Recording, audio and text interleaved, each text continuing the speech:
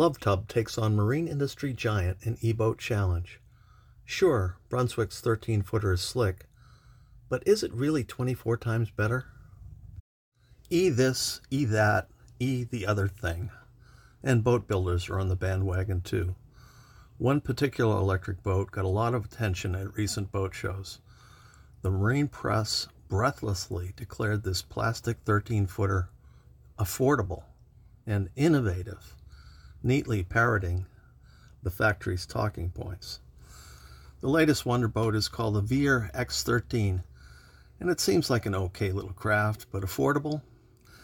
The price tag for the 13-footer is $12,000 with a conventional outboard, so don't expect it to be any less when they announce pricing for the Avatar 7.5e electric option later this year.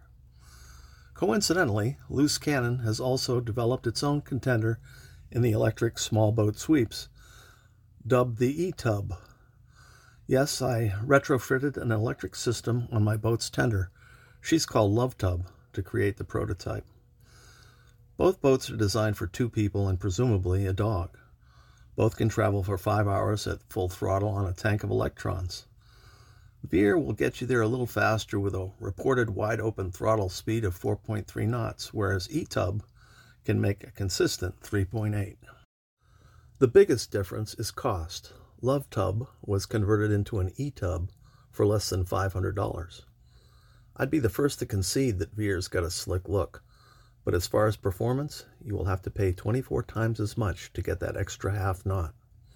Veer and Avatar are both made by Brunswick, the largest maker of recreational vessels in the world. If the models in the Veer marketing photos are any indicator of the target audience, the people at Brunswick would be wise to advocate for student loan forgiveness. Why is the E-Tub so cheap, you ask? First of all, I bought the boat itself for $50 from a couple of new homebuyers who wanted to get rid of that fiberglass sailing dinghy in the garage. Facebook Marketplace, or Craigslist, often has those kinds of deals. For $700 more, you can do the same with either of the 2 rotomolded, like Veer, plastic dinghy models sold by West Marine. The beating, should I say humming heart of the E-Tub is its propulsion system, which is a kayak trolling motor. I wanted to say something like, power like the negative energy of social media, but I realized no one really liked that kind of trolling.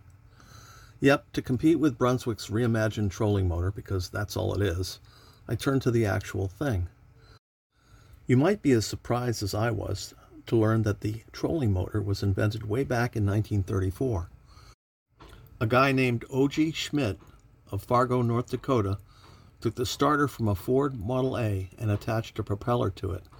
His factory was near the Minnesota border, so he called the company Minn Kota, and it's still in business. Apologies to Minn Kota, but mine was made by Newport, a Chinese company. It generates 55 pounds of thrust, which is how trolling motors are rated, and costs $200. Add to that a Group 27 marine battery for another $110. Firmly strap it to the vestigial centerboard trunk. Add a $40 charger mounted beneath the midships bench and wired to both battery and to a male AC plug, which is also hard mounted to the bench, and you have a system. My 5.4-mile test run at full speed was pretty gratifying. The Newport motor has 5 forward speeds and 3 in reverse. I went full throttle the entire way. The motor has the equivalent of a 5-bar battery monitor, 5 little lights. At the end of the circuit, 4 were still lit. Newport says that 3 bars marks the point where the motor will noticeably slow due to dropping voltage. I wish I had gone the kayak motor on a hard dinghy route years ago. The small 4-stroke outboards of today are horrible and heavy to boot.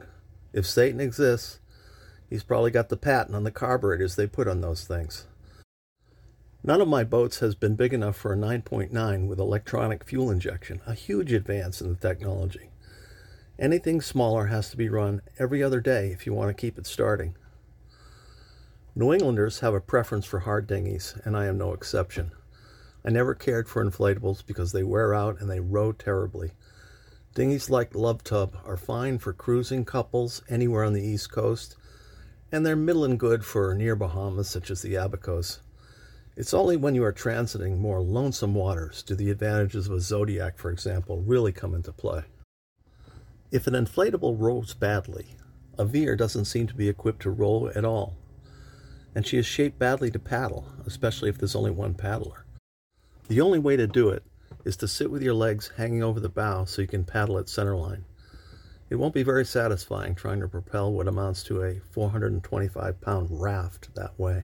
As Tesla owners have learned, when batteries die, auxiliary propulsion is a tow truck. The Veer people suggest carrying a second, expensive, and proprietary battery pack.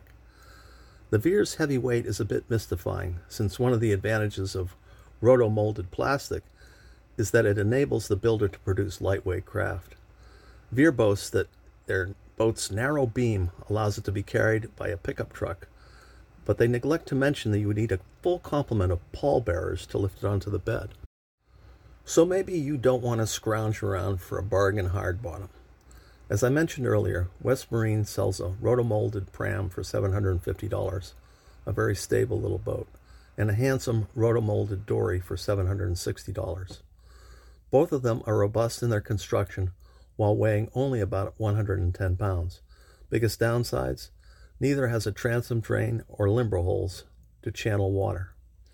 If anyone were to trick out either of these like Love Tub, they would have a serviceable eBoat for well under $1,200, which means you could outfit a fleet of 10 and still pay less than the price of one affordable Veer X13.